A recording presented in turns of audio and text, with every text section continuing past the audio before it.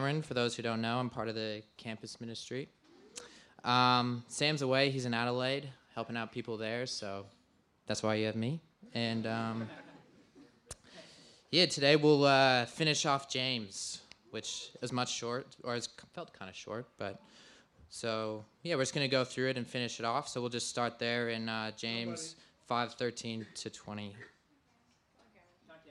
Thanks, guys. Thanks, Scott.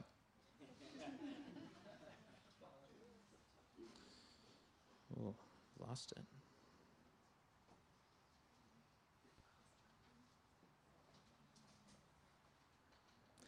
All right. Is anyone among you in trouble? Let them pray. Is anyone happy? Let them sing songs of praise. Is anyone among you sick? Let them call the elders of the church to pray over them and anoint them with oil in the name of the Lord. And the prayer offered in faith will make the sick person well. The Lord will raise them up. If they have sinned, they will be forgiven. Therefore, confess your sins to each other and pray for each other so that you may be healed. The prayer of a righteous person is powerful and effective. Elijah was a human being, even as we are. He prayed earnestly that it would not rain, and it did not rain on the land for 3.5 years. Again he prayed, and the heavens gave rain, and the earth produced its crops. My brothers and sisters, if one of you should wander from the truth, and someone should bring that person back, remember this: whoever turns a sinner from the error of their ways will save them from death and cover over a multitude of sins. Alrighty. So it's a little interesting passage. It kind of feels a little all over the place, but it seems the central theme is prayer, so that's kind of what we'll go over. So to give a brief summary of, I guess, James and what we've been looking at in James, it's a very practical book. You know, it's often referred to as the Proverbs of the New Testament, and has quick, sharp points that are really meant to cut to the heart. James has a harsh rebuke for those he's writing to. He challenges them there on their godly wisdom, or their lack of godly wisdom, their faith, their double-mindedness in prayer, their love for wealth, their arrogance, their lack of control over their tongues, and much more. And hopefully going through these, you've seen yourself in these ways, and you've stared intently into the mirror of what's really happening in our souls. Because to walk away and not be challenged by these things, well, it tells us two things. Either you weren't listening, or you're lying to yourself. Either way, you should go back and listen to the podcasts. Just a little plug. You can find them on Spotify. Jordan does a great job with that. So I know it's hard to hear in the park. At least I found it hard to hear. I was far away. But Sam spoke about being convicted by James, allowing yourself to be convicted, but also needing patience with our repentance. Turning from God, or turning from our ways to God ways, takes time. It is a seed that is sown and grows fruit over multiple years. And James now transitions into talking about prayer, because what helps us stay steadfast and patient in our growth with God. So we'll explore 3 questions of prayer and how it's meant to keep us steadfast with God. So we'll explore when we pray, why we pray, and how we pray. I'll move this up so I can look up at you. All right, so the first question, when should we pray? And we'll kind of look at the first couple verses within what we read. And to put simply, the passage is telling us when we need to pray all the time. That's a simple answer. We need to pray all the time. And as prayer is designed as an intimate way for us to connect and communicate with our God. It's a relationship we always talk about. The classic read your Bible to listen to God and to speak, or you pray to communicate with God. So it's a constant communication back and forth to develop a relationship. And God desires us and to have this relationship with us. And you see so many times throughout Paul's letters, this isn't Paul's letters, but that when he prays for the churches, he's praying for their understanding and their relationship with God. This relationship is important and is fostered by prayer. But I think, obviously, as we said, if you're reading through James, you should be convicted. We don't always follow this example, prayer, because we easily fall into a flawed thinking that prevents frequency in our prayers with him. And I think this flawed thinking comes from a view of our circumstances. So we'll look at the first circumstance he talks about, that James goes into. And the first one he talks about is suffering. So I feel we've already covered this quite a bit in Ruth and studying Job a little bit as well. But again, very simple message that God always has greater plans with our suffering. He's always encouraging us to look greater and beyond our circumstances. He uses suffering to dig deeper roots with him and teach us how to really fight for our faith. God has much bigger view on suffering and our circumstances than we can really ever understand. And we saw how Naomi and Job prayed in their suffering with God. When we feel our suffering is unjust, we are encouraged to go to God in prayer. God is encouraging us to look beyond our circumstances. So that's one we've already, I feel we've gone over a lot in the church, and is, something, we're all suffering in some way, or there's a lot of suffering happening. But I think one that we don't really go over much, and what he talks about the second circumstances is joy. The first question that comes into my mind when thinking through, am I praying, singing songs of praise to God in my joy, is what brings me joy.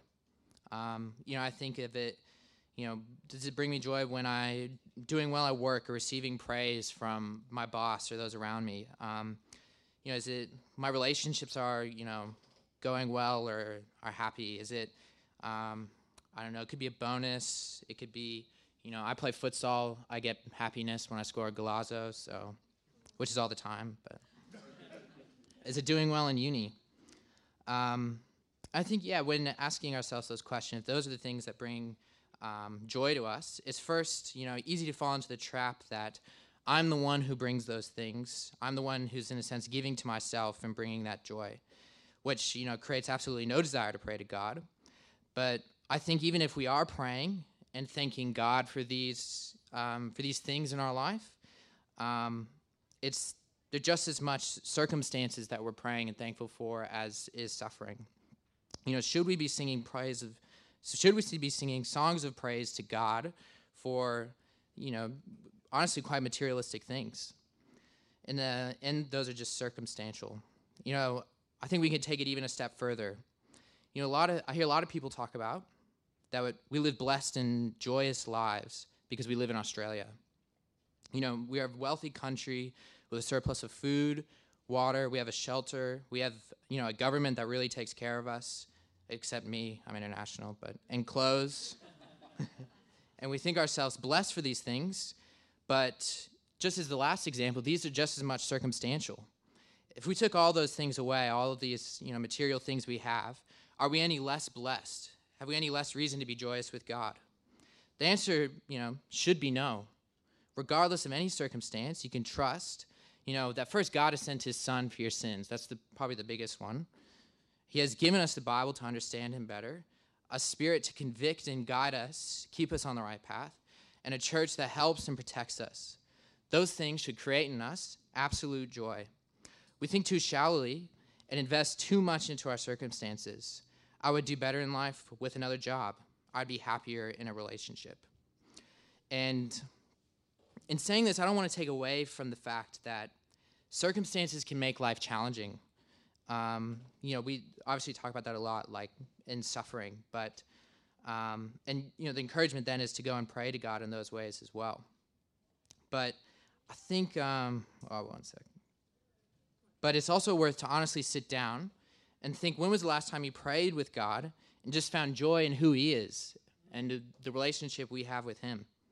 If we see these things in increasing measure and strive to grow in relationship and understanding of our God, we will desire to pray in all circumstances with our Father. So it's meant to increase frequency if we understand and see, in every circumstance and any joy or any suffering, we have every reason to pray with God. So we should pray in all circumstances. Now we'll talk about the why we pray. So in this passage, James is talking about, consistently for the reason why they're praying is, first he discusses physical healing, and then he transitions into spiritual healing. So the simple answer why we pray for healing. It's meant to paint a parallel, or it's meant to be a parallel, paint a picture that physical illness functions in the same way as sin works as an illness in our souls. So you have a physical illness, sin also functions as an illness. And he's covering all bases by discussing both physical and spiritual healing. And I think the point we can pull is that you can't self-heal. In both scenarios, The prayers that is being provided or healing is from others. Others are praying for you. And it's a very simple point, but easily forgotten. But, we need others to help in the healing process. If you are sick, you need a doctor. But you also need people around you to take care of you. You need nurses or, the support of family to help you through the healing process. In the same way, our spiritual life is healthy when a doctor, who is Jesus, heals, and those around us help in that healing process. We need those people. And this is important to understand in our whole walk with God. We need help from God and others. We can't do it alone. But often there's no confessing. We don't see this need for others in our life to help us in this healing process. I thought, why? Just personally thinking, well, the first reason is shame. You can be ashamed of your sin. Why do I still struggle with this? Ashamed people will think of us less. I have an image to portray in my group. I need to upkeep, and if I fail, they will see me as someone less. This religious pride of needing to hide it, or pride in what we think others, this religious pride and thinking we need to hide it. Or we struggle with pride and that we don't think others can help or understand what we're going through. I can easily think, whatever it may be, I'm a more mature Christian, they wouldn't understand, or this person is in my situation, they haven't experienced the things I'm going through, they don't know how to help me, and therefore we don't confess. And this kind of shame and pride in not confessing, I think, comes from a lack of prayer with God and understanding of Him. If we spend time in the presence, of a holy and perfect King, the more and more we see ourselves, and the more it should push us to our knees. The more we see our ugliness and sin, and as we see it more and more, the pride and shame we have, with others will die. Being in God's presence more should, in fact, inspire us to confess to others, because if we don't care about their opinion, all that matters to us is we just want healing. And what other way to receive healing is petitioning the God of the universe to help you through your healing and asking others to petition God in that way as well to help you through that healing. And I think also from the receiving end, those receiving confession, often we think the best thing we can do for people is give them some good advice or a taste of our vast knowledge. But we get too carried away in this. Really, what we really need to be doing is praying for people, because it's trusting in God's providence and wisdom for helping them and not our own attempts to help them in what we think is right for them. Don't get me wrong, I think providing advice and encouragement to people is needed, but it's not the most important. What we need to be doing is praying. So how often are you praying for those around you, especially those who confess? I forget sometimes. Another important thing to understand about our prayers is highlighted in verse 16, is what we think of as an effective prayer. If I have the whole church and elders praying over my ACL, I just tore my ACL in soccer, so I need prayer, please. I need help. And it doesn't heal, does that make my prayer ineffective? Or I've confessed my sin, but still not growing in this area of my life, is again prayer ineffective? And I think this stems from our idea of effectiveness. Our idea of effectiveness isn't always God's idea of effectiveness. God has plans we know nothing of. And our prayer may be effective, but not in a way that is beyond our own understanding. Elijah prayed for the rain to stop, which is extremely effective. The rain stopped. But, what did his prayer cause? It caused famine and drought. The poor became poor with their widows. And what is that saying, God is, I guess, it's not a good thing. And how effective was a drought or famine? How effective was that in ushering in God's plan? But then, unfortunately, we get the bigger picture, and we get to see that, this famine or droughts helped Israel repent of their sin and turn to God. So I think we need to understand, our idea of effectiveness is different from God's. And so, to summarize the point, why do we pray? We should pray for healing with trust. God will help us according to His plan and providence, and not only for our own healing, but for those around us as well. Amen. All right. Now we'll move into the third point, how we should pray. So there are many different ways to pray, and the Bible is, full of many different prayers and lament and praise for God. But I think James is challenging us in, I guess one way or one focus, and that is to pray faithfully. In chapter 1, he talks about not being double-minded in our prayers. In chapter 4, he says we pray with wrong motives. Here he talks about a faithful prayer is what really heals a person. It's faith. The short answer of how we should pray is faith. And this is quite ironic because James often gets criticized, by Martin Luther and others for being, too much work-based faith. Yet, in these passages and so many others, he's encouraging us we need to grow in our faithfulness. Faith is important to emphasize because it teaches us to be reliant on God. Elijah was just a man, yet he didn't rely on his own strength, but on the power and effectiveness of God's works. He is explaining this idea that a righteous man's prayer is powerful and effective because he trusts in God and his power and not his own. So if James describes Elijah as righteous and that his prayer was effective, why does Elijah need to pray fervently? If Elijah was a righteous man, what he was praying for had the purpose of helping God and his kingdom and people turning to God, why is he still having to battle and pray fervently in prayer? Even that word fervently, the Greek actually says he prayerfully prayed. He prayed a lot, put simply. And I think a fervent mindset towards praying, or we need a fervent mindset towards praying because it helps us acknowledge it's God's working, not us. It takes prayer after prayer because it is teaching our hearts to be more and more reliant on God and his healing, not our own. It's not our plans we are praying for, it is God's. It helps us to surrender because it helps us to refocus on, what's important, God's providence. And in this, I want to say it's still important to take our complaints and laments to God and express our hearts to him, what's really going on. As we discussed earlier, God desires this relationship with us, and relationships get messy. So you expect some conflict and some complaints. And God wants to hear our hearts, but more than that, he wants our hearts to also be reconciled to him. And that's another purpose of prayer that is demonstrated so many times throughout Psalms. You get an angry man praying and complaining to God about injustice, suffering, and pain.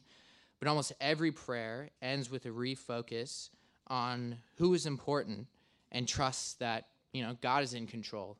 Almost any psalm you look at, it's this complaint and then or praise, and then it's ultimately ends in this praise and excitement and honor of who God is.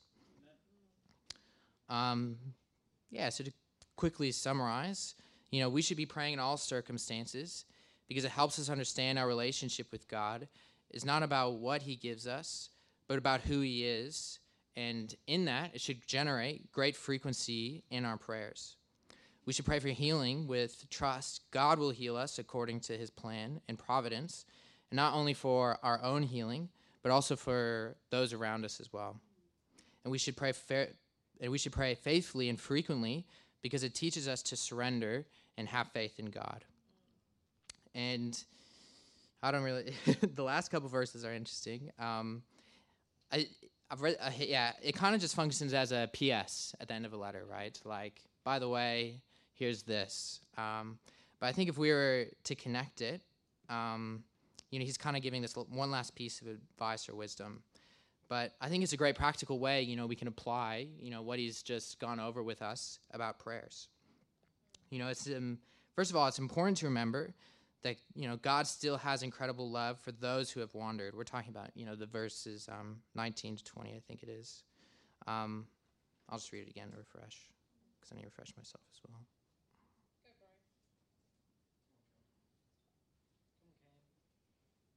No, my Bible's not opening. All right, my brothers and sisters, if one of you should wander from the truth and someone should bring that person back, remember this. Whoever turns a sinner from the error of their ways will save them from death and cover over a multitude of sins. And as I said, it's important to remember that God has still incredible love for those who have wandered. He hasn't left them, and neither should we. We can support those who have wandered in our prayers, in our frequency of prayers towards them, for their healing, the why we pray, and that we trust God is working to bring them back. We have that faith in God. But I think that wanderers, can also apply just as much to us in the church as well. After going through James together, it's easy to understand how we can so easily wander from the truth. And this last passage reemphasized that in order to see and refocus on what is true, we need each other's prayers and involvement in our life to pull the wanderer, or just as much us in this room, back into faith and relationship with God. So it's a good passage, and that's about it. I know it's a little short, but ultimately we need to, I think it's trying to reemphasize this point of we need to pray faithfully and trust in God and surrender in what he has and what he's doing for us. So I'm just going to pray, and then we'll do one last song, I think. So.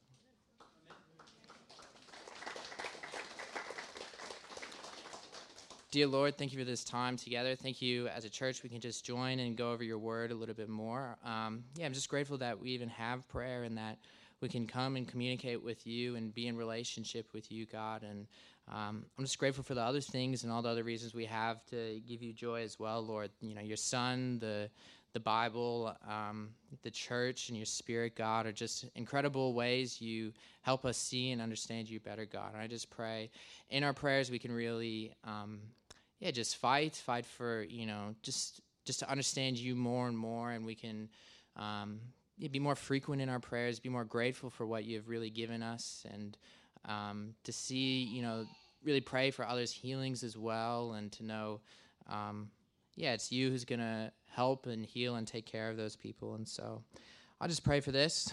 Thank you for this lesson, and thank you for your word. In Jesus' name we pray. Amen.